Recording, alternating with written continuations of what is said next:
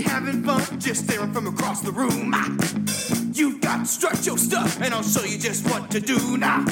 You gotta dance, gotta make your advance, you gotta show you've got the guts. I got a move that'll make them swoop, and it's called the two-step strut. Now dance with that. Coming soon to a theater near you, it's The Equelizers, a weekly podcast where two idiots drop a cinema sibling in the lap of a perfectly content solo film. My name is Mike Noel, and I am joined, as always, by the Cetus to my Lepidus, the Stellar to my Lunarious, the Zoom, Zoom, Zoom that makes my heart go boom, boom, boom, Madison Jones. Madison Jones, are you in good form? I'm feeling very macro today. Feeling excited major for the episode? Yeah, definitely not viral. Oh. A sentence I never thought I'd say about a Disney Channel original movie is that, like, I'm still waiting for my testicles to descend from how hard I was cringing at this Joss Whedon level slang. Yeah, I'll give Zenon, Girl of the 21st Century, in the movie we're doing this week for New Year's, New Chances, that world building, I understood it very fast. Yeah. Right? You know, like, it's like, it wasn't complicated. Oh, we're going to throw any sort of pseudo-futuristic word that involves computers and coding and make it slang. Yeah. And that's just how the world Space works. and computers equal slang. Yeah. Yeah, I liked this movie. I remember watching it as a kid. I liked it much better. But now as an adult, it does not hold up. It's kind of like a weird, like, sort of, like, I don't know if I would want to use the classification as spy film, but it's sort of like... sort of intelligence, counterintelligence sort of thing. Yeah, it does have a kind of spy versus spy, like the tropes and vibe about it, even if that's not really what it is. Because that's the whole conflict in the movie is this business mogul trying to steal research data from this company. But it's a Disney movie, right? Is that's kind of what it was, right? No, he's trying to sabotage a space station so that it'll explode. Oh, okay. So he can claim the insurance money. Got it. That's what was on the disc. I never really caught. Yeah, I never really caught it. I never really caught it. I mean, they said a bunch of times about how he did this thing and the space station was going to blow up. They said it a lot. Yeah. I was only half paying attention. No, really? How could I? How could you tear your eyes from the Stellarlunarious exhibition of acting major that we were witnessing? I will give I'll give a prop to the costume department, I guess, where all the people who live on the space station are basically wearing morph suits, with regular clothes on top of them. And I mean, it's a style, I guess. It really, the commander, his outfit looks like they put him in like a onesie and then just hot glued lapels onto the front, like futuristic looking lapels. I think there's a lot of hot glue going on with some of like the fringes and what's the things from TGI Friday? What they wear? Flare, yeah. Flare, yeah. The flare going on, yeah.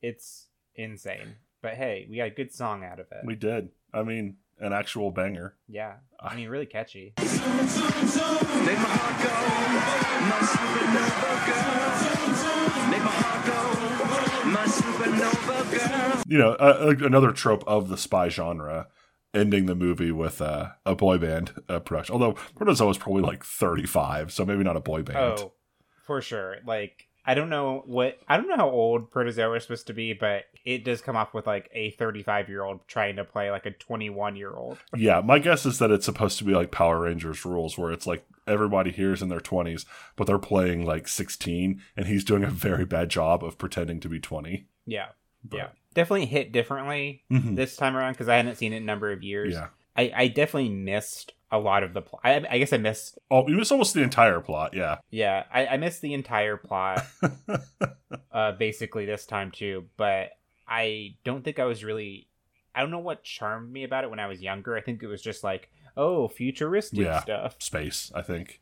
Space and future. Yeah, science and technology. The word of tomorrow. Yeah. Yeah, I couldn't put my finger on it either. I remember liking it. It was never like must watch, like, oh fuck, Zenon's on, I gotta watch this. But it was one of like, if they were gonna show a Disney Channel original movie and it was like, yep, this time it's Zenon, I wasn't upset. Like, it wasn't like they were showing whatever the quintuplets movie or quints or whatever the fuck where I hated Quince. You just named two of the DCOMs that I love. Oh. I love Zenon and I loved Quince. I like Zenon. I could not stand Quince. Yeah. We might want to do Quince someday. No. I don't know, because I haven't seen that probably in like 15 years. Let me put it this way. We can do Quince. I am not watching that fucking movie again. Okay, so I'll do a sequel based off the Wikipedia synopsis, but I am Yeah. not watching Quince again. Now, Alley Cat Strike, I'll watch at the drop of a hat. You know what I've never seen? Brink. Most people consider it the best one. Yeah. They're wrong because it's Alley Cat Strike, but... Okay. I mean, explain to me how a bunch of teens doing cool skateboarding, roller skating, inline skating is better than watching a lot of kids who dress in old clothing bowl for a whole movie. How, it doesn't make sense to me. I mean, I don't know. Put that in Eddie's $1 Million Cook-Off, like right next to each other. I don't know. Pretty intense there. When his dad cracks the egg with one hand, my heart skipped a beat. That's honestly about the only thing I remember about that movie. You don't remember the purple slurp, the goop that he made? No. Basically, he combined ranch dressing and ketchup and Thousand Island and made this purple stuff that was delicious and made him a good cook, I guess. I remember the movie was, you're good at baseball, but I want to do cooking now. No, you want to do baseball still. No, I want to do cooking now. Okay, you should do cooking. Also, I can crack an egg with one hand. And that's pretty much... Also, Bobby Flay's in that movie. He is? Yeah, I think he's the judge of the cooking contest at the end. Oh my god. Of a high school level cooking competition? I mean, I think this was the beginning of Bobby Flay's ascent to the throne of Food Network, where it was he was the new hotshot chef on the scene, and it wasn't hey, I have 8 shows, I don't need this. It was hey, Bobby, you're still up and coming. Do you want to be in this Disney Channel original movie as a cooking contest judge? Yeah, that was... Yeah. DCOMs, man, 13th Year, Luck of the Irish, Halloween Town 2, Calabar's Revenge, the others. I messaged Mike when we were talking about what we're going to do for our New Year News Chances, and I'm like, haven't we done a DCOM before? And I was very surprised we hadn't. No. I could have swore we had done Luck of the Irish. It came up and as I messaged you back, that came up heavily while talking about Lizzie McGuire 2, Whodunit, because I brought in a lot of old DCOM stars to flesh out the new cast members. Timothy Almondson, who was the evil leprechaun in Luck of the Irish. Also Lassie in Psych and the King in Gallivant. I also brought in, I forget her name all of a sudden, but the grandma from Halloween Town. She was there as Cookie. Debbie Reynolds, yes, of course. And then the hotel owner of Whodunit. He's the dad from Eddie's $1 Million Cook-Off, among other DCOMs. So flashback to when you made Gordo an actual real-life magician. Flashback to that time you made me do a sequel to a Lizzie McGuire movie in which somebody is murdered. Oh my gosh. If you had to pick 3 pillars of DCOMs, would you say this is one of them? I think so, right? It's this, Brink, and what? Probably Halloween Town, if we're being honest. Halloween Town. Alley Cat Strike for me, because again, that's my favorite, and I watched it a lot. Maybe Smart House. I really think Zenon, Halloween Town, and Brink are the 3 main. You know what, Freakos, get at us in the comments at the Equelizers on Facebook and Twitter. Get in the comments. Let us know what your 3 pillars of the DCOM cinematic universe are. I think Zenon and Halloween Town are good choices there because they have the most sequels, right? There are 4 or 5 Halloween Town. Although by that logic, Cheetah Girls also has a number of sequels, but that's true. I forgot about Cheetah Girls. I think it depends on how old you are too. True. For us, we were young when DCOMs because they've been making DCOMs since the 70s. Oh yeah. But our generation was the first one where it was not, hey, this one's about Daniel Boone or whatever. This is when they started doing original content or this, which was based off of a book or something like that. They started making them more commercially viable. It was kids doing things. But yeah, I would say also it may vary on how old you are. Because Kim Possible, So the Drama is a DCOM technically. And there are going to be people younger than us who that's their pillar. And they're still making DCOMs, I think. So Wizards of Waverly Place has a number of Disney Channel original movies that probably more people would, younger than us would say that's their pillars.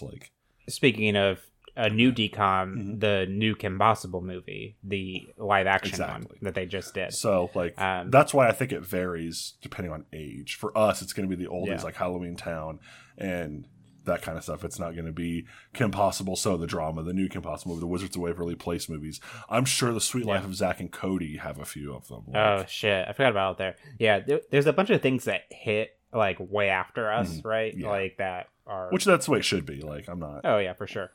That I think are just out of our gaze, right? Like I think probably from Smart House to what Halloween Town 3 like is our window. Yeah, I think Halloween Town 3 is probably the end of our era. Because I was already they were making a third one and I was kind of like, oh, okay. But I didn't really care at that point, so I was just hitting old off. And also that varies how people who still care about DCOMs. Sure. Not judging anybody who does, like that's fine. If people our age who still like watch DCOMs or watch them longer than I did, like, but I would say, in my estimation, that's about the end of our. Yeah. As the credits rolled on Halloween Town 3, Madison and I entered the Grey Havens. Yeah. Along with all of the Disney Channel original movie stars before us. We had Katie Seagal on a smart arc get us all out of there to the Grey Havens. Their time was over. She was the house. Yeah, she was. She was the house. Katie Seagal was the house. Leela was the house. Leela was the house. Boom, boom, boom. Okay. Halloween Town, boom, boom, boom. Let's, you know what, no movie. Let's just rewrite that song, but to be like a "We Didn't Start the Fire" of the DCOMs of our youth. Okay. Yeah. Zoom, zoom, zoom. Make the purple goop goop. Okay. Maybe that's where Gwyneth Paltrow got the idea for Goop. Was from watching Eddie's $1 Million Cook-Off. Yeah.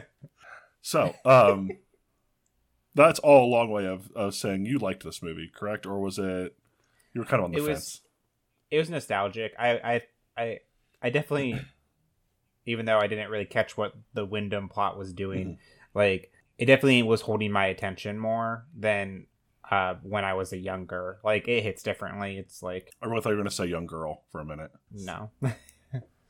Well, I also definitely hit different this time, but it may not surprise you to learn there are other people who have thoughts on this movie. That's right, gang. It's time once again for Daddy's Tomatoes. Squish, squish, squish. Oh.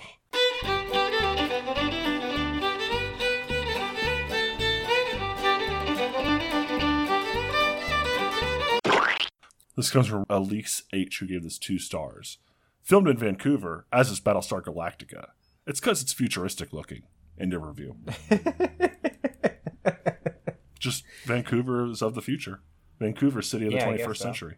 They said Battlestar Galactica? Yeah. It was filmed in Vancouver. Oh. I guess I've not seen it, but maybe any of the if there's any shots of people like on land or like at buildings, you know, like how Star Trek does like away missions. I don't know if Battlestar Galactica does that.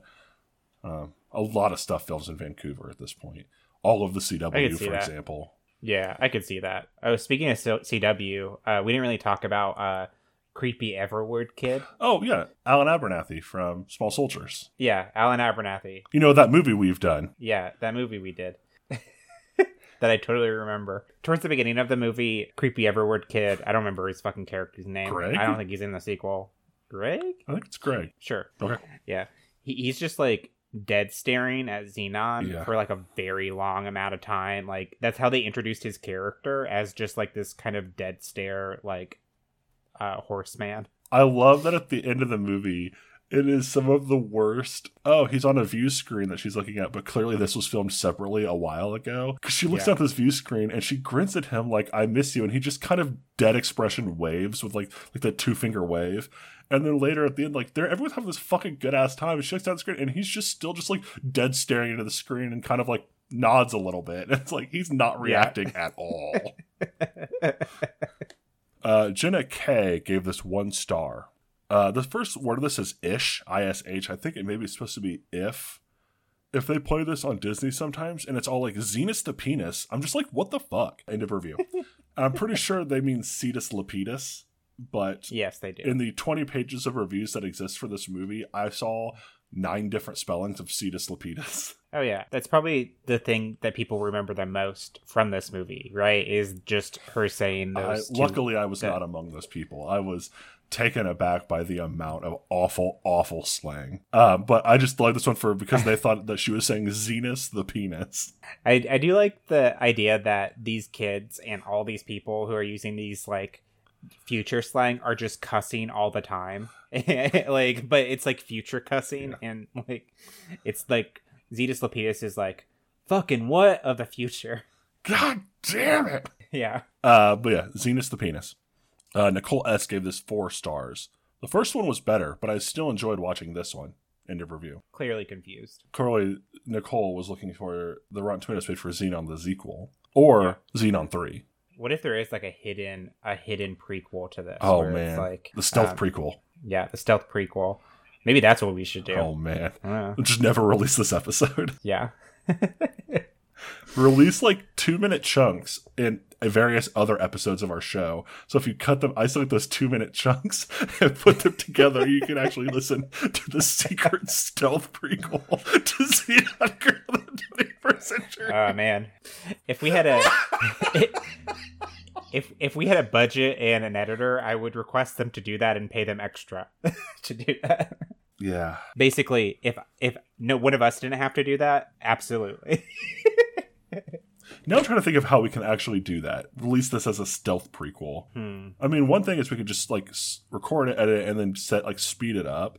So it's almost inaudible. It just sounds like a weird sound. And then if people go in and like slow it down, it's like, holy shit, this is like a 45-minute episode. That's a good idea. Like, what if we make the next like 10 or the next like 5 minutes of stealth prequel, and we tell... No, I don't want to do... This is a good idea, sort of, but like I don't know how we do this midstream. We'll come back to this idea. Yeah. Taylor gave this 2 stars. Taylor? I used to love this. Now I don't. End of review. Why, Taylor? Why? Who hurt you? Did Kirsten Storms hurt you? Did Raven Simone hurt you? Did you not like her fledgling soap opera career after this move? She was in 1,000 episodes of a soap opera. I was looking through her IMDb page. I think it's General Hospital. Yeah. She was in over 1,000 episodes. Yeah. Wild. I'm pretty sure she became a main character. I mean, a soap opera releases every day, right? So, like, that's probably actually not that hard to do if you're there for at least 4 years, right? Yeah. Right? I mean, it's 365 episodes. Well, roughly. Well, they don't do weekends, but still. Yeah, for sure. It'd be 110 episodes a year for 4 years. I mean, that's 10 years almost at that point. Anyway, This doesn't matter. Nobody's here for soap opera math. Tune into our other show, Soap Opera Math.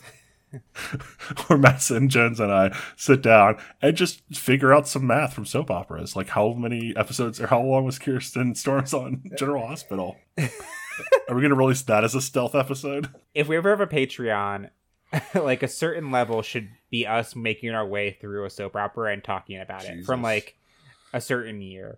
That'd be great. I still want to do the 100 films of Hong Kong Phooey. If we do a Patreon where we just sit down and we pitch a Hong Kong Phooey movie, and the next time we pitch the sequel, the next time we pitch the third one, and we do that until there's a 100 film cinematic franchise for Hong Kong Phooey. And after that, we can pick a different thing, like Captain Planet or whatever the fuck, like Cat Dog. It doesn't matter. Like we just... This is all that hot content you could get, prequels, if you just share us with your friends. Yeah. If we have enough people to justify a Patreon, we will do it. Yes. What's the number to hit? Let's just make a cold commitment right now. What's the number to hit? Of, like, listens a week. At what point? At what point is it viable for us to do this? What is our current listens a week? 400,000. Oh, I mean, maybe the next 10,000 or so. 10, okay, so 10,000. Okay. Well, yeah, 10,000 more. But this is just us guilting our listeners into sharing us more. Please, Frequels, can we have some more viewers? Okay, let's see into the tomatoes. We're almost at 30 minutes. Yeah, I don't have any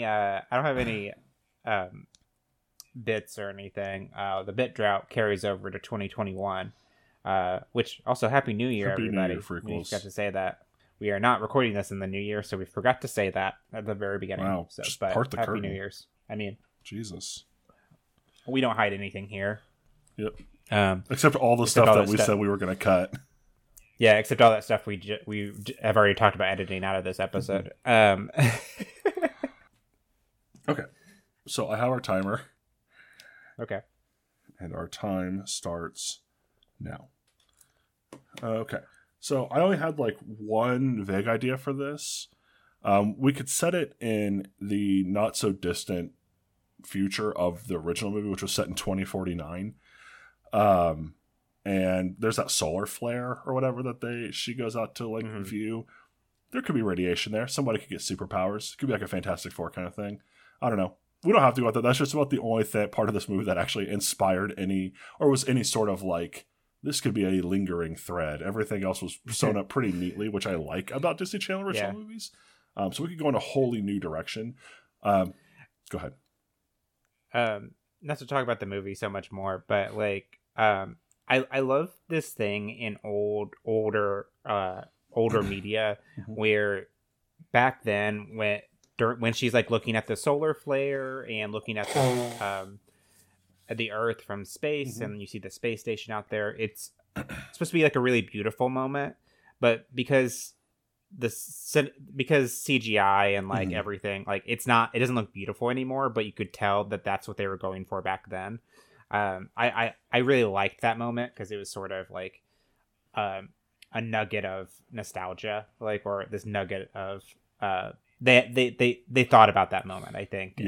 But it just hits way differently just because the CGI is not as good. I like it. It was good enough, and the style of it was very reminiscent of Babylon 5, which I'm a big fan of. So like, it didn't hit me really any different now than it would have back then.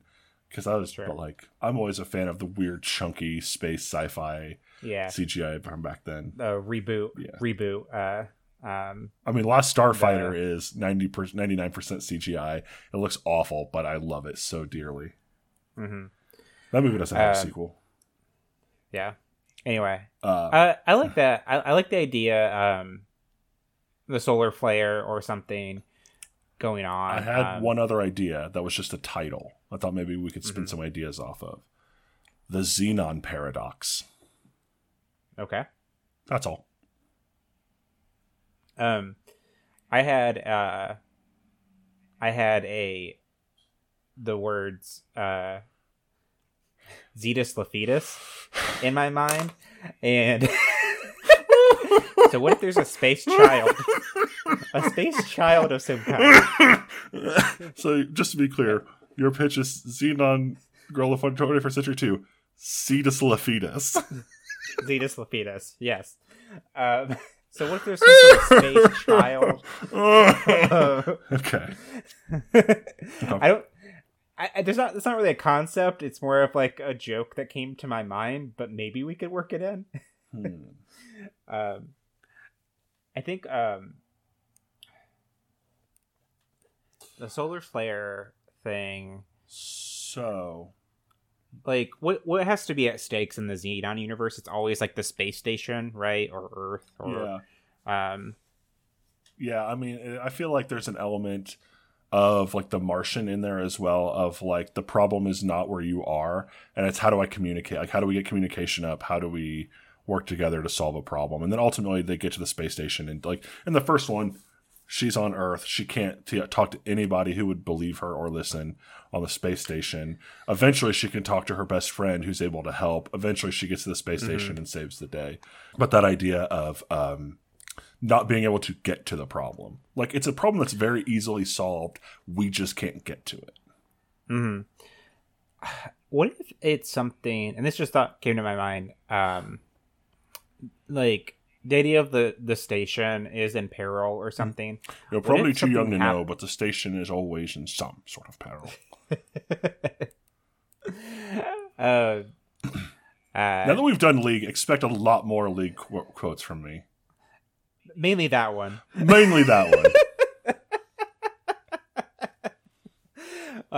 Or take it a time.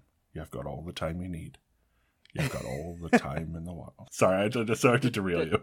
It's all right. The thought occurred to me of, like, what if for some reason, just the station needs to evacuate. Everything is shutting down because of something, and just suddenly one day the station needs to evacuate, and Zenon ends up being the only person that stays, and it becomes sort of like an Alien movie, where she is kind of hunting down something, the space fetus. The space fetus, the entity or something, and it becomes sort of like a horror movie, sort of like I think like this as far as like the scariness of space is like the idea of being alone in like a vast of nothingness, right? So like one person on that station all alone, when there is a monster or some kind, is kind of cool. Okay, I think, or a cool idea. I have an idea as well. Not to jump back, but I conceived of an idea for what the Zenon paradox could be. We could do a classic. She time travels to the future somehow, meets her future self, who's not at all like plucky. Like she becomes leader of the space station at some point, like the commander, and is now like extremely responsible and level headed. And Zenon teaches her older self to be like kind of be a kid again, not to be irresponsible, but like this is where our strength comes from. It's just like diving headfirst into problems. Zenon gets her groove back. Honestly, we could marry the two ideas together. She gets thrust into the future on the space station where it's being evacuated, and she and her older self, who are the commander, end up being the only ones left on the space station. And then we can do the monster movie angle as well. And that gives Zenon some kind of character arc. Maybe the older her can teach her, like, also diving into problems head first isn't always the best solution. Yeah. What if somehow in the past, or in the present, the future present. The future present, yeah. But the past in the movie. Somehow Zenon, coming out of the first movie, maybe it's like a year or two later, there is an experiment that allows her to time travel. It's something that maybe the Raven-Symoné's parents were working on, or maybe her parents or something. It's like a new experiment. It involves a ton of energy. They don't think it makes them time travel. It's supposed to do for something else. Like, I think it's supposed to be like a container that like you can like freeze something in stasis. I mean, faster than light, anything like that. It doesn't have to be time travel. Yeah. And she gets her hands on it or messes with it accidentally, and she gets thrusted into the future and into the station in 2079 or whatever. I don't know. Like that's 30 years later, right? Yeah. Where the station is evacuating, and she surprises her future self. It's like, how did you get you're me from the past. It's like, how did you get here? And except the older Zenon turns around, and right as then young Zenon goes, "See this Lapidus," as the older one goes, "Fuck." Yeah. Holy shit balls, what are you doing here? God damn it, Zenon. Yeah. Future Zenon sees this opportunity. It's like, oh, this person can travel through time. Maybe we can travel back in time to cause this destruction, or this the need for the evacuation not to happen. Gotcha. And then that's when they're sort of traveling through time, meeting past selves or middle selves or something. And so are we going to make this a Sliders movie, basically? I think so. Because I like the idea. If we're going to do that, we might as well do Into the Zenon verse of like alternate universe Zenons as well. Like, yeah, so different timelines. I think it's alternate timelines, right? Right, like, but I mean, I don't think there's not like we're not pig Zenon, or like absolutely. There's not Japanese robot Zenon. I didn't mean that. Yeah, I mean just like different iterations of Zenon based on how they mess with the timeline. And I think in one of the timelines, like because they're messing with time so much, it's the Back to the Future thing of like, they go back and fix something, then they jump ahead to see if it worked, and then even before future Zenon's time, the station is abandoned, and then that's maybe where like the monster part can happen that we're talking about. We could do an idea like they did for the series finale of The Next Generation, where Picard's doing like jumping through 3 different time periods, and all of them are at the same like temporal anomaly and shooting like a specific kind of beam into it to scan it, and that's what's actually causing the problem. It's that they're all scanning it at the same time with the same beam. So maybe the fact that they're doing this time travel, because it's time travel, that's actually what's creating the monster or the problem. So them trying to stop the problem is what's creating the problem. Got it. Yeah. So at each different interval, I think in the first, let's say there are 3 timelines. Okay. Or 3 time periods that they jump to. Yeah. And each one they spend like 20 minutes or something like that. I think it's about an hour or so. Sure. Yeah. And I think at the very beginning of the movie, it's sort of like an offhanded thing. It's like, oh, we're scanning this quasar, and it's nothing that is like that unique or like at the beginning. And then like you find out in the other timelines, they're scanning the same quasar, and whatever they are scanning is maybe not a quasar. It's actually like a gaseous colony or something like that, or like some sort of like Galactus sort of like a monster or entity that is like all knowing and like everything, but it's maybe trying to, I said Galactus, do you think it's like trying to devour the galaxy, or do you think it's like growing? Maybe like it's growing from timeline to timeline, or time period to time period. I think maybe at that point it would be a sort of an entity that feeds on time, possibly. And it at some point it'll be big enough to just consume. Because like, yeah, I mean, I don't know, it's difficult. The idea then would be, does it just consume like Earth and its timeline, or is there then like all of time? I mean, the other answer is Zenon has like a rat or something that's like, or there's a rat in that lab as well that accidentally gets zapped through, and the time travel fucks with its DNA or something, and it becomes like the rat grows a beard, and then you can tell that it grew older. Yeah. It also knows karate and teaches 4 turtle brothers how to do karate in the sewers of the space station. Yeah. Backdoor TMNT. Zenon girl of the 21st century, out of the shadows. Yeah. What if it's sort of like a temporal sponge or something like that, and as it grows, it actually freezes.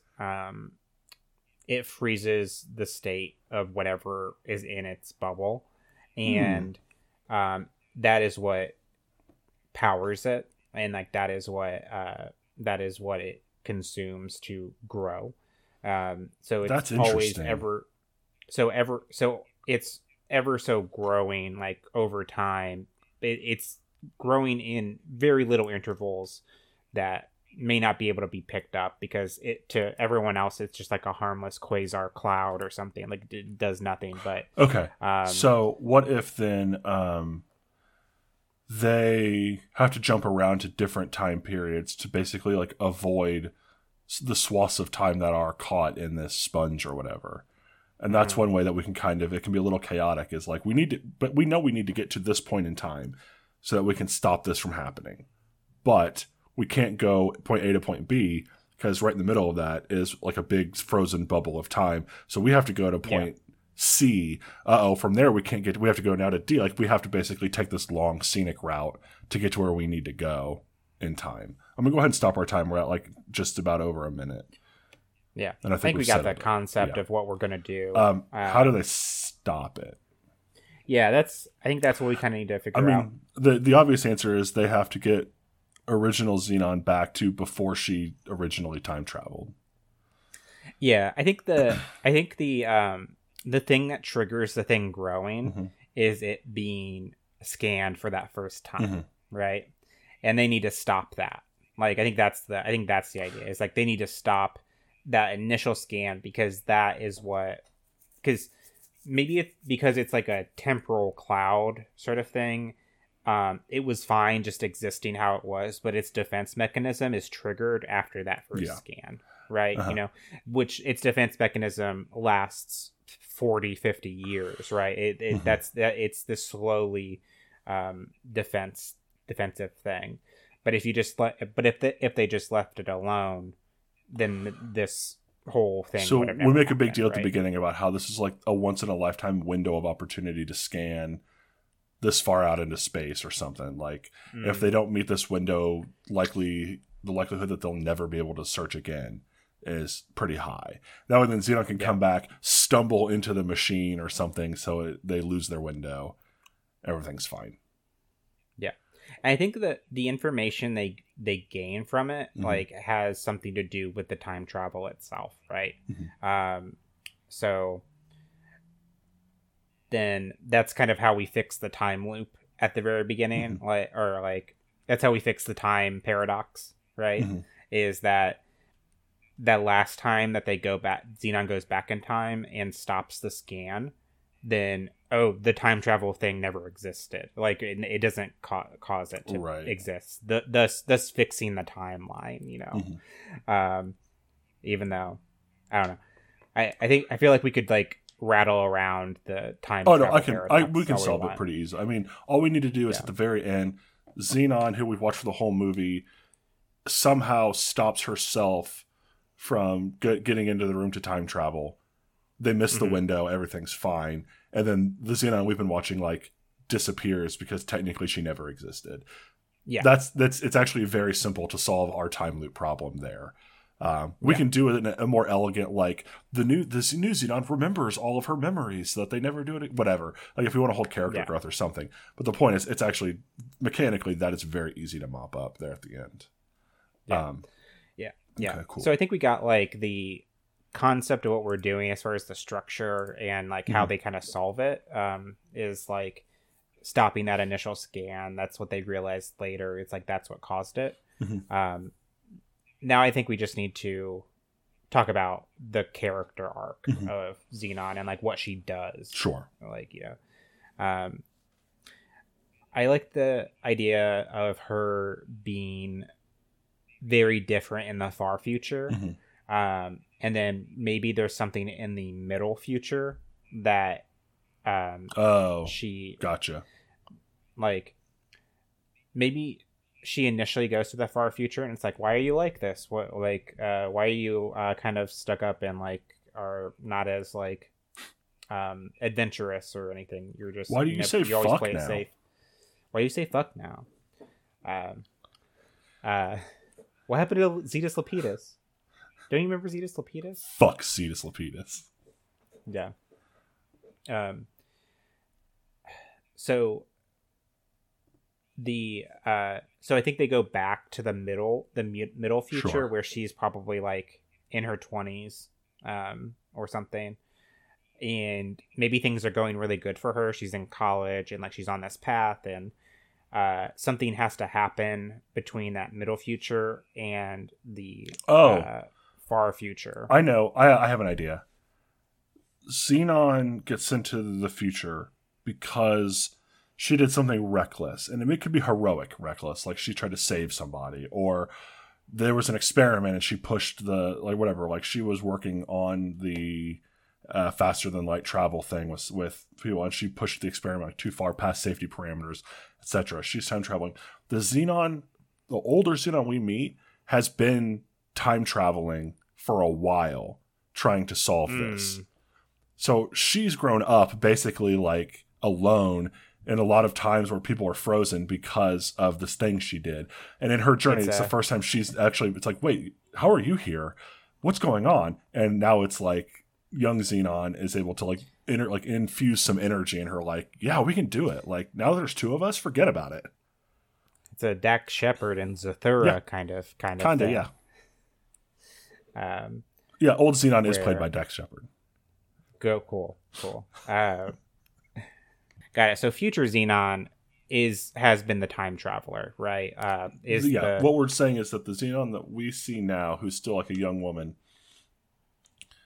in a different timeline or frame, has been out of time for like 40 years. And so Got she's now this adult, like older adult who's like worn and hardened by this. And like, I know I don't take chances anymore because the last time I did that, I got here. And New Xenon's like, well, yeah, but now there's 2 of us. Like, we're definitely going to get, and then that's how we can kind of play with that. Yeah. So I think when they travel in time to the middle time period or the past, like Zenon's not there. Like, she suddenly disappeared in that failed experiment, right? At the very beginning. So when they go to those other timelines, maybe they're kind of hiding their identities. I think that's, and maybe at one point they show who they are, and that's like they reveal themselves to like her dad, just to be like, you have to trust us, etc. Yeah. But I like that idea. And then I think, because I like the idea of it being an older Zenon who's been time traveling, so she kind of has a map. Like, oh, we have to go to this year, which is when dad dies of a heart attack or something like that. Like, she knows all these points where it's like, these are the safe places around to go. And that way then it's not like pure luck. It's like the hard-earned map of the time scheme here that we have. Like, I don't know why I called it a time scheme, but I like that. Yeah. Yeah. I think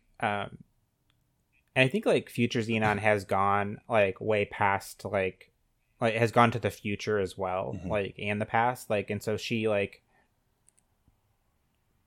I think she knows that eventually the galaxy, or like Earth and the space station and the moon and like everything and like this quadrant of the galaxy is destroyed eventually, and like she ended up being like the only one. Like, maybe she even goes to Earth and she says that like the same temporal thing. I think, you know what I think Future Zenon thinks is that her time traveling is causing it. Like, because forever, like, I think like maybe like the quasar isn't known, like, right, that they don't understand that it is the quasar, right? Yeah. She thinks maybe it's that experiment that did it, when in reality it was a different lab doing a different experiment. Yeah. That's good. Yeah. So not to get all time travel thing, but like, why didn't Future Zenon just go back to the time? Maybe it's because if she didn't do that, no, that's a good point. That's a question we have to address. Yeah, like maybe it's because if she destroyed the time machine, then none of it would have ever happened, so she would have never existed, right? To even do it in the first place. We're getting that paradox sort of time travel trap that we're. So there is an actual time travel theory in real life that once you create a time machine, the farthest into the past you can go is the moment you created the machine. It has to do with like particles and like acceleration, and like they create a loop. Basically, you can go as far into the future as you want. You can only go as far back as when you created the technology. So old Zenon is like, no, like I can only go as far back as when I was time traveling, and that doesn't solve anything. New Xenon's like, have you even tried to go back farther? And it's like, no, because it's physically impossible. And it's like, yeah, well, so is what's happening right now with us. Like, this shouldn't be happening. Like, if time's a straight line or whatever, like I shouldn't be able to be here. Like, we shouldn't be interacting. And so that's where they break through. And also, I mean, old Zenon doesn't take chances anymore. So the chance that breaking that and going farther back would like destroy time. Like, she's not going to take that risk. Yeah. And that's the thing. Like, I think that the idea that the time machine and like that is what has caught, that was the flame that sparked the fire of everything going on. I think that is like, Future Zenon is so convinced at that because this time travel thing has destroyed her life. Right. But eventually they do realize that it is the quasar that is the thing destroying all of throughout time, right? Yeah, I think they keep getting back to the same lab in the various timelines, and young Zenon starts to notice that this one machine is on in every timeline. Like, what is that machine for? And eventually, maybe once they like reveal themselves to their dad in one of the timelines, or the mom, or Nebula, or somebody, and it's like Zenon's like, what is that machine? She's like, oh, that's the quasar we were scanning actually the same day you went back in time. And that's kind of odd, like whatever. And that's where they piece together. That's the experiment. Like the FTL, faster than light, experiment is what started Zenon on a time in time traveling. That's what got her out of time. The time freezing thing is because of the scanner. So these are two separate time events, but one of them just is what knocked Zenon out of the loop, and then the other one was what activated the quasar. Yeah. Okay, cool. So I like that. I think we nailed that down. Yeah. I think that's fine. So as far as like the personal arc that is going through, I think we nailed that down. It is acceptable. Moving on. I think it makes sense. Yeah. No, I think it makes sense. I think it's rules. Yeah.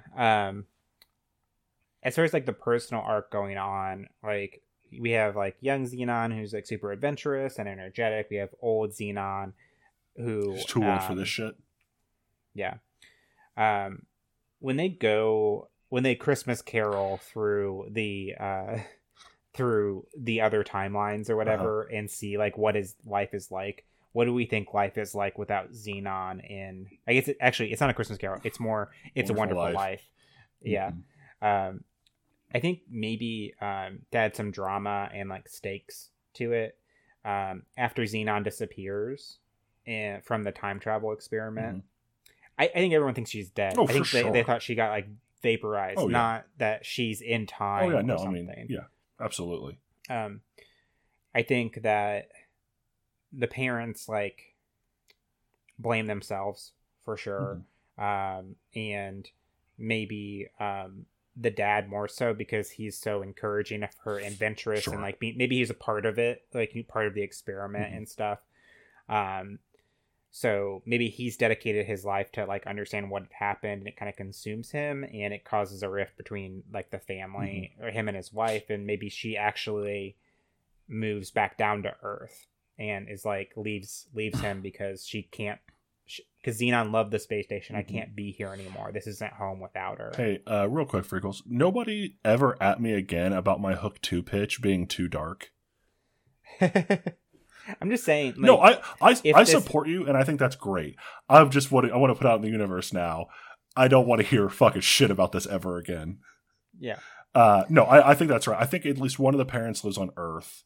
I like the idea that the dad feels the most guilty, and the mom maybe blames him because he is frequently like, that was a very bad thing you did, but so cool. And like, I think that kind of energy she can definitely live, and he can feel guilty of, and she can definitely levy at him of like, what did you think was going to happen? Yeah. I think that's good. Yeah. I think the dad stays because he's trying to figure out what happened.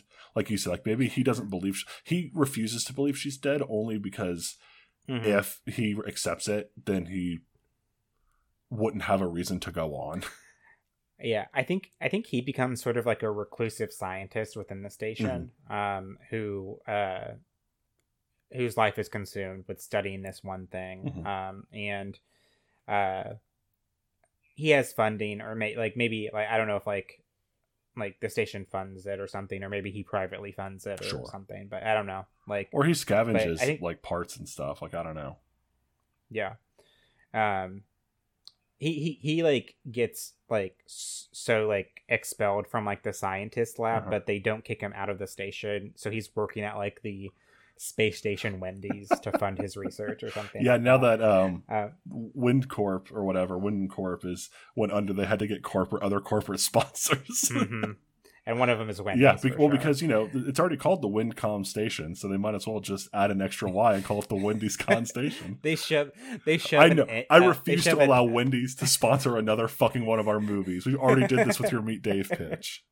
Cosmic spicy nuggets. Oh my god. Bacon.nader. Flurry major. Oh god. Their three sizes are minor, major, and super major. And then viral. Or Nova. And that's like a popcorn bucket. Yeah. Okay, Jesus Christ. So why are they time jumping at this point? If old Zenon has pretty much accepted that it can't be fixed, is she just now like, all right, welcome to the Out of Time Club. I'll show you around. Like every so often I go to this time period so I can see like Nebula get married, or I can go here to see this. And while they're doing that, New Xenon's like, I'm still going to work the problem. And that's when they like start to figure some shit out. Like what is the reason old Zenon, if she has pretty much given up, why is the movie happening? And where are they going? I mean, is more and more time being frozen excuse me, by the Quasar, I do think it kind of plays out like It's a Wonderful Life, like esque of like they're going to see the people who right existed after Zenon was gone. So I think they do go to like the Nebula wedding. I mean, they see Greg graduate hacking school, and move on and maybe get married as well. Like I think. So here's a new question. I guess, do we reframe this from a monster movie to, is this just going to be Zenon 2, It's a Stellarlunarious Life, where the movie is the Zenon, It's a Wonderful Life? I'm fine with that. We just might tone shift a little bit. Yeah, I think, I mean, It's a Wonderful Life is dark. Oh, sure. No. Itself, I mean, tone shift in the fact that it is not, the focus of the movie is not the emergency. It is what life would be like without Zenon Carr. The emergency is happening, and they solve it, but that is not the focus. Okay, that's what I mean with tone shift. Not, it's suddenly a very happy movie. I just meant like, I know that focus is shift. It's the arc of Zenon seeing what life is like without her. So maybe she feels underappreciated at the new job because she's like, I say the space station now as a hero, and now I'm like a lab tech on this in this back end of the space station. It's like it doesn't feel like nobody needs me anymore. Nebula's got some new boyfriend. Greg and I broke up. Like nobody needs Zenon. And then the time thing happens, the Quasar happens, and now she's doing It's a Wonderful Life. So I feel like at that point we need to touch on the parents, Greg, Nebula. After that, and maybe the commander, because the commander and her aunt got married, I believe, in the Zequel. Yeah. So I feel like those 5 people we need to touch base with. And are we going to call it It's a Stellarlunarious Life? I think so. Okay, I'm fine with that. So let's start with the parents. We talked about the dad, what he did. The mom's on Earth. Does she go and visit the mom? Or is it more of just like old Zenon shows her like data pad, like videos of her mom on Earth? Stuff like that. I think it's that. The idea that they can not only travel through time, but also travel down to Earth somehow, I don't totally believe. Like Ooh, cut that. I was trying to whistle the Doctor Who theme song, but I was not doing a very good job of whistling today, so I went, ooh, cut that. So I think, because I don't know if I completely get. I mean, Jimmy Stewart traveled around his town, I guess. I'm fine with it just being a space station. That makes things way simpler.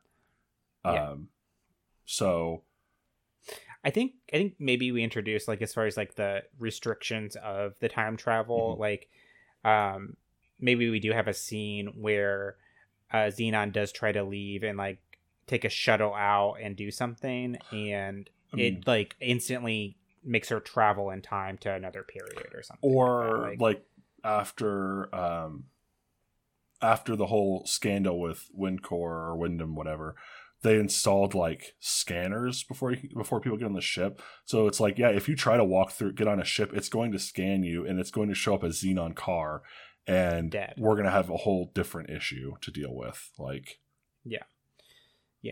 I think it literally says like she's dead, and because she is logged at that. So obviously, if someone is trying to do this, then that means someone has stolen Zenon's identity. And the idea is that the time stoppage is spreading. So it's like if you are stuck in jail, you're going to end up stuck in time.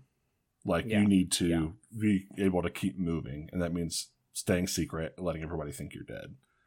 Yeah, and to be clear, like, they can die as time travelers, right? Oh yeah, for sure. So they're not about to break into anywhere and like get shot, right? Yeah. So they're just trying to stay under the radar as much as possible.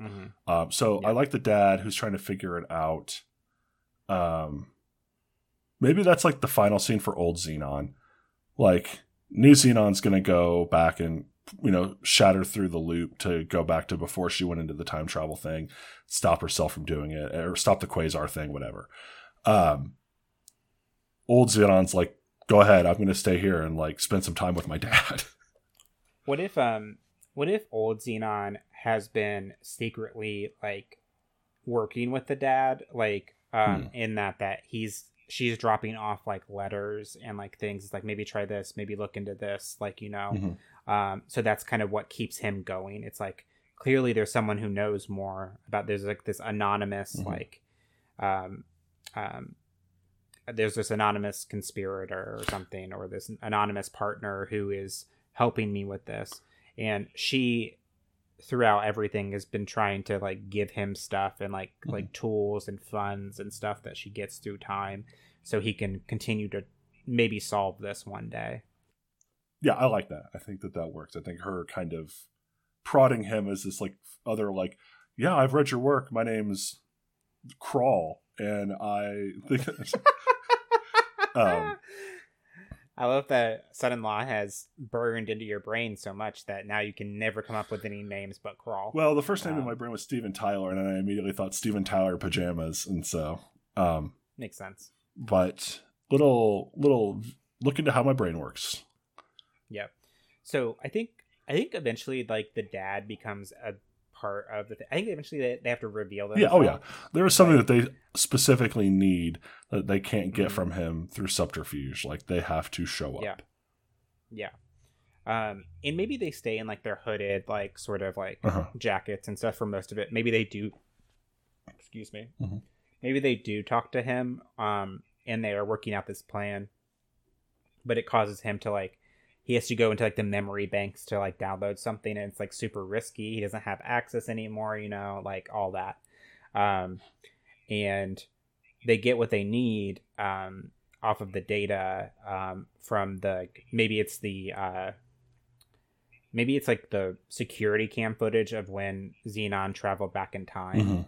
And then in that footage, you see something happen on the quasar scanning machine as well. Like that's kind of like, they were hoping to get that for clues or something, you know? And then that's kind of what leads them to understand, like, oh, it's not the time machine, it's the quasar. I like the idea. For me, I like an idea that they're at some point are maybe walking through a bit of frozen time. It's like we as long as we keep moving, we won't get frozen. So like we can enter a frozen piece of time, but if you stop walking, you are now frozen in time as well. Yeah. And there's a bit where this is how they're doing jumping jacks in like a lab. But this is a way that they can get some information themselves from restricted areas like that.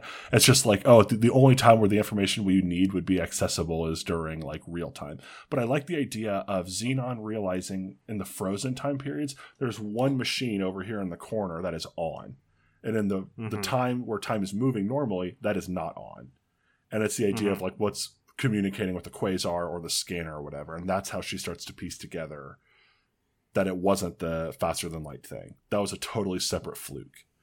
And maybe the quasar touching the station or getting in contact with our time, whatever, is what set off the experiment that sent her through time. Like maybe that power fluctuation or some other side, whatever, technical bullshit. So they can be kind of connected. But I just like I think it's also it gives the viewer the chance to like maybe start to piece it together themselves if there's that visual clue in the movie as well. Yeah. And as far as like the quasar, like going back to like frozen time periods, I love like, it's like, oh yeah, that would be the perfect time to get this information, but it's also super risky. Or money, right? Or food, you know, like, like to get things. Like to get things. It's super risky. And like, yeah. So, and whenever she takes something, it's not going to be there in the future of whatever that temporal timeline is, right? You know, that like, you know, yeah, we're not even getting into the mechanics of the fact if you have frozen periods of time, how does time still work? But yeah.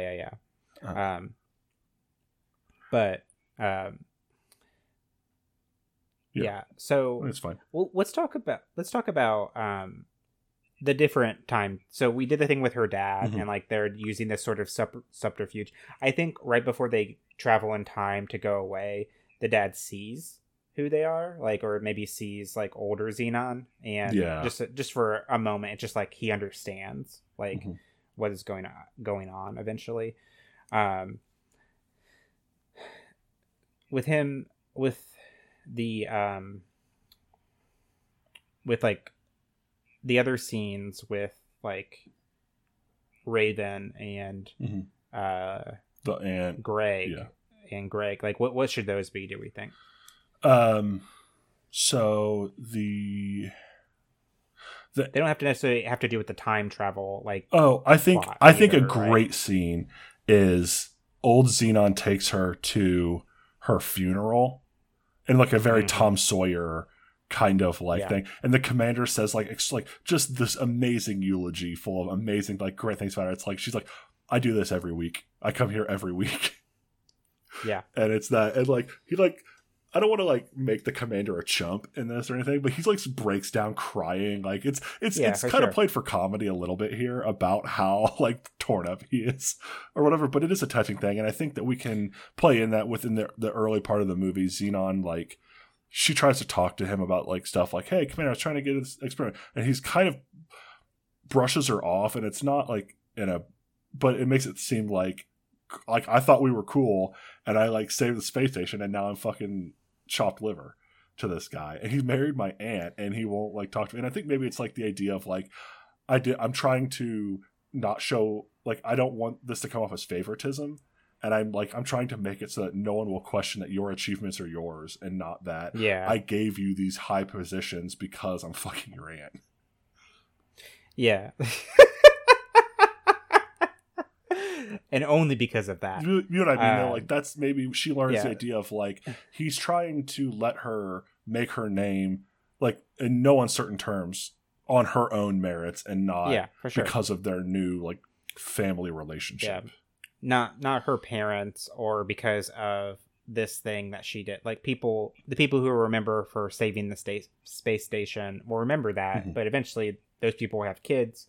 And if they decide to tell him that story, but even then, legend, like being a legend is like doing other things. You can't just do one thing and be remembered forever. But and giving her high-ranking positions based off of that one, I mean, legendary achievement. Like, she saved everyone. Yeah, sure. But that doesn't necessarily qualify her for some of the higher-ranking positions. It's like, yes, you are remarkable. You have to put in the work so everybody else knows you earned this.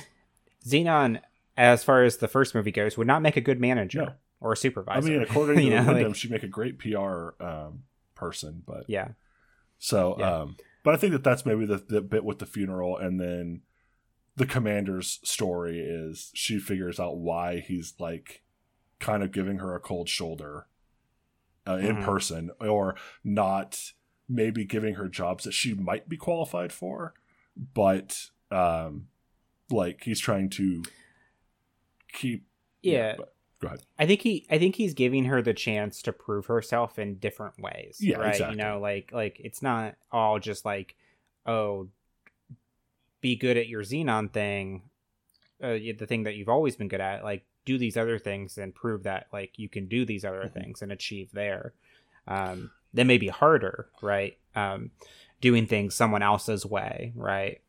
And being a teammate too, right? Yeah, and I just actually was rewatching the Kung Fu Panda movies the other day with friend and Avenger Jackson Eflin, and there's a line in there where Shifu says, "If you only do the things you can, you'll never, or that's all you'll ever be," or something like that. It's this idea of like, if I don't make you, or I don't, have you do these other jobs, you're just going to be Zenon who runs around and happens to stumble into trouble and then saves everybody, which is great, but like you also need to be able to like do science jobs on the ship. Like, you can't just kind of fuck around until you stumble on a conspiracy. Yeah. Like, adventure isn't a thing that happens every day. Like, it's happened a few times to you, but like the day to day, you need to know, like, not everything is like an adventure, right? Or like, not everything is corporate espionage, or corporate fraud. Yeah, so let's talk about Nebula then, because I think that's fine. The commander, I mean, the aunt and the mom, I think, are kind of a similar role. I don't really know how we write the aunt in, because I mean, she was kind of a character in the first one, but really didn't have like a lot. Like, I kind of picture her as like being sort of like, without Zenon, I feel like that would affect her greatly, right? But I feel like it'd be the same level as the mom, though, because the mom wasn't really a character either. It's more of like, I lost my child. Yeah. There's not really... Go ahead. I think the mom moving to Earth and that the split between her and the dad is the story there. Right. And exactly. I don't think we need to go into that more. I don't either. I think the aunt, I think she's just beside herself all the time for ever, right? You know, I think I think maybe I don't know what she, because do they live on the station? I think so. I mean, he's the commander eventually. Yeah. So he kind of has to. Yeah. So maybe she has become, maybe receded back into her sort of she's very reclusive. Yeah. Or maybe she leans into trying to tell people stories about Zenon and retells her adventures, but that's kind of, I don't know. What do you think? I think the recluse probably works better. The aunt expounding, almost starting the Church of Zenon, is interesting in a way. It just feels kind of wild. That fits with the Wonderful Life angle we're going for, of her feeling like nobody gives a shit about her anymore. And it's the aunt just expounding on all the stuff that she did. Maybe the aunt's leading some kind of charge to have a wing or a hallway named after her or something. What if for the sake of time, and everything, and also we see the aunt and everything, and maybe Nebula, we see her get married, and maybe Nebula has some kids, and Aunt Judy, she babysits. We see a scene where she's babysitting the kids while Nebula goes off to work or something like that, and she tells her kid the story. You want to hear a story? And then she tells her the story of Zenon, and it's the story of her. It's sort of a fantasy tale. It's a tender moment, and we still get a little bit of that. Do the aunt and the commander have a kid, and do they name it Zenon? I mean, that's a bit where they're secretly they're hustling through the hallway. They got their hoods up, no one can see them, and we just hear the commander or the aunt yell "Zenon!" and young Zenon half turns, and then we see some little I don't know, brown-haired boy running through the hallway or something. That's good, but we are getting to the point of if they change the past, then this kid might not exist, right? You know. Hey, you might have a few letters to send to the writers of the CW DC shows. Yeah. So I think that's fine. I was just trying to get Nebula more time. Oh no, I agree. Nebula's kids. I mean, I'm not. I still think we have that scene. I'm just saying, on top of all of that, is there maybe a bit at some point where that happens? I think because Aunt Judy doesn't really leave their apartment. Maybe there's a scene where Nebula drops off her kid and baby, and then along with baby Zenon. She babysits them and stuff like that. Zenon, Severus, Snape, Potter. You were named different. Okay, I think that works. Zenon, Edward, James, Omos, Potter. You were named after the greatest space heroes of our time.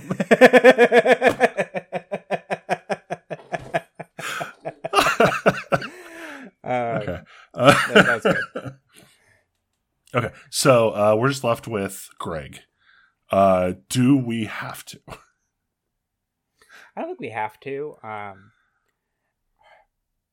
Maybe we what happened with Greg. I think that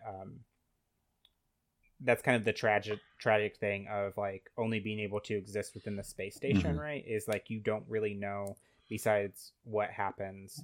And I don't think they're together in the Zequel, if I remember correctly. I don't think they are either. Because of that reason. I think maybe in some past timelines, after she first disappeared, maybe Nebula and him are talking over a video comm or something. Not they're starting anything like that. But do they though? That's I don't. I mean, that is a staple of time travel or whatever movies like that, of the loss of this person actually brought them together, and they. I'm not saying we have to. I'm just throwing it out there. It's also another tricky, sad thing. It's like, oh, well, if I change the past, they don't get together and be happy and have a kid. Zenon can come back and matchmake them. That one's not that sad. Mm-hmm. Mm-hmm. Or maybe it's like, I've seen your future, and it's Greg. Actually very happy. Yeah. It's very happy, so I'm not going to stand in the way of that. Yeah, so maybe she's got there's a waiting message from Greg, or he's going to call her after the experiment or something. And via the time traveling, she finds out that actually he's calling to break up with her. And she's pissed about it. And then at the end, when she's back in her own time, she's fixed everything. She takes the call and she's like, you know what? I have a feeling you've got a lot to look forward to, or something like that. She's cool about it instead. Yeah. And that's a little bit of character growth for Zenon as well. Yeah. That's good. Or maybe through time travel, Greg and Nebula were having a thing already. I don't want to. I don't want to do that character assassination on Nebula. Okay. I see what you're going for. I think Nebula in the movie has only ever been the best friend. True. So I don't really want to then do the character assassination of oh yeah, sure. she was having an affair with Greg the whole time. Yeah. Okay. Yeah. So what else do we need to touch on? That's really? It, really. Do you think, I mean, does it need a button? What is sort of so I guess, after? Go ahead. After they realize it's the quasar, not the thing, they go back, in time to the point where she traveled, and then is stop the scan of the quasar. That's all we got to do, and then it will stop. I like the idea that old Zenon goes to be with her dad, the old man dad who's living alone and has been helping them. I like the idea that she's I don't have it in me. You got to if I go back there, I'm going to disappear anyway. So you need to be the one to do it.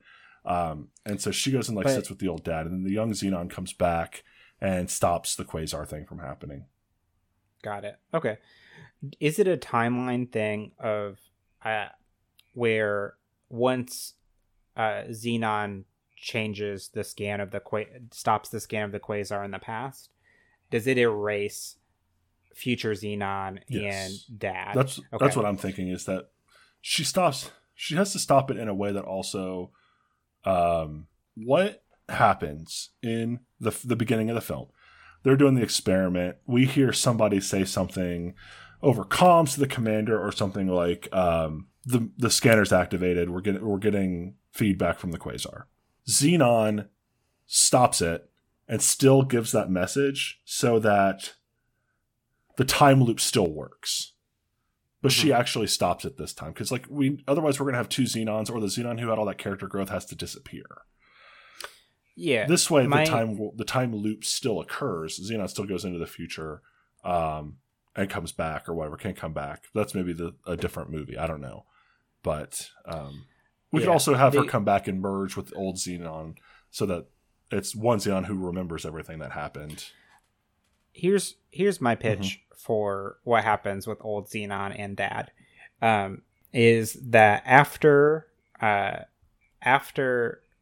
young Zenon stops the quasar scan and fixes everything, and that's the thing that triggers everything, we see that the dad and old Zenon hanging in the apartment and everything, and talking, and I think maybe they're hugging, and then you see a flash envelop them, and then suddenly the dad is standing there alone, and then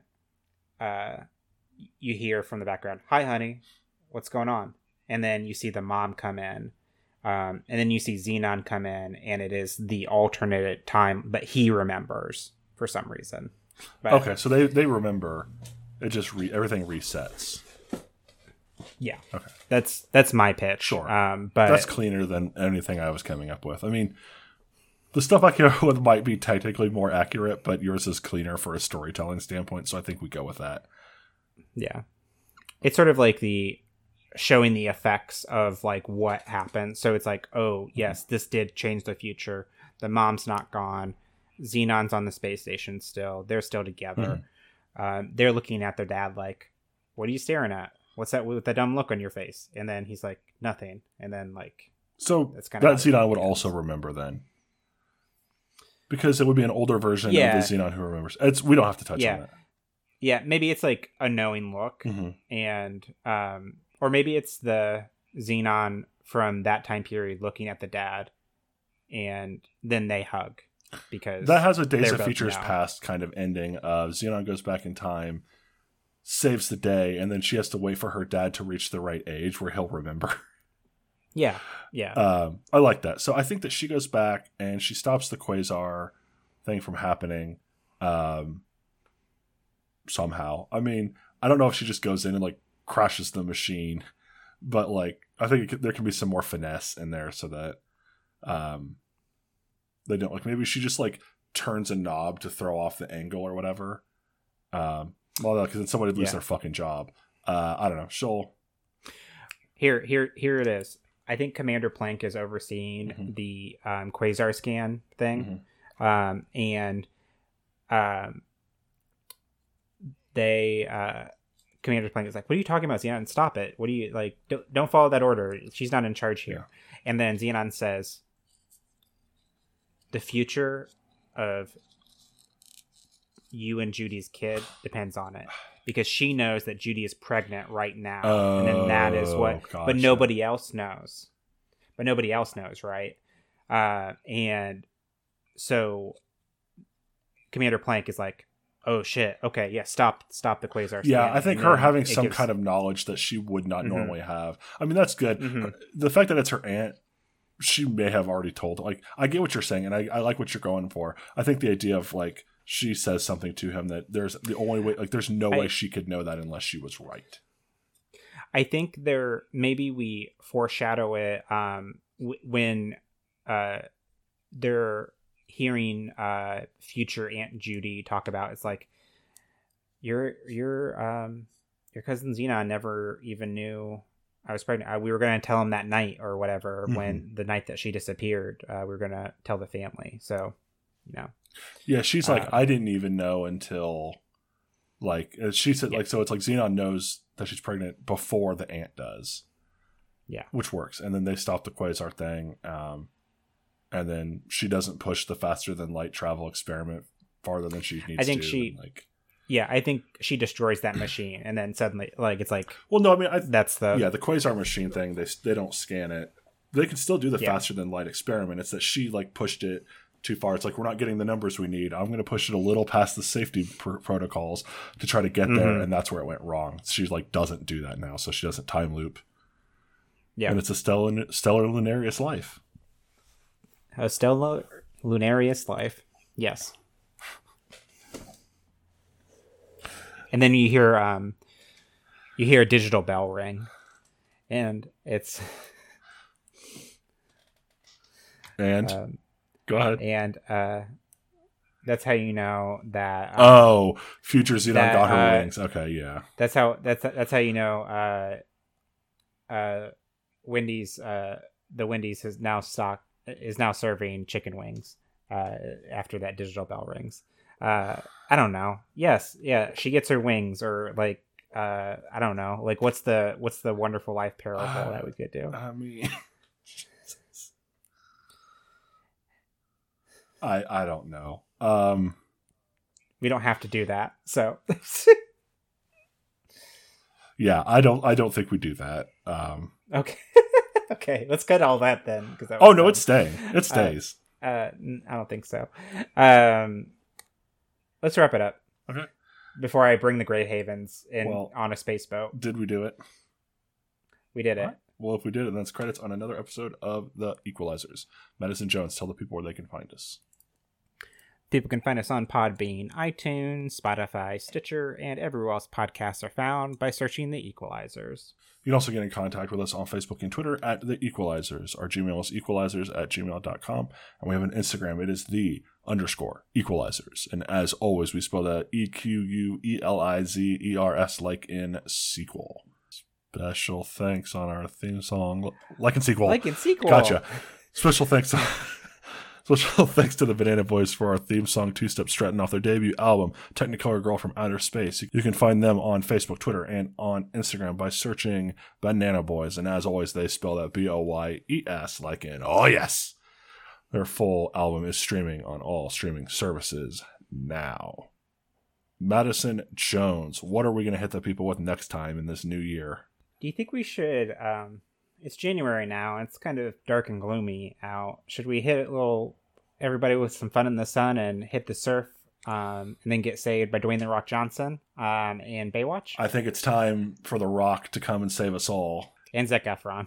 To a lesser extent. And Alexander Daddio. Yeah, okay. I'm fine with that one. That one I'll allow. And that dude that gets his dick stuck in the fucking bench. Okay. The true hero of the beach. Yeah. So next time, Madison Jones and I run the beach of Baywatch. Slowly. Yeah, so slowly. So, for the Equelizers. By Madison Jones. I'm Mike Knoll. I thought we were lifeguards. Everything that you guys are talking about sounds like a really entertaining but far-fetched TV show. To be continued. First take your favorite leg, and then you kick it up to your chest. And then you pump your open palms, and then you really start breaking a sweat. That's all there is, that's really it. You barely even gotta move your butt. Come on, man, now follow my lead, and we'll do the two-step strut. Come on, dance with me.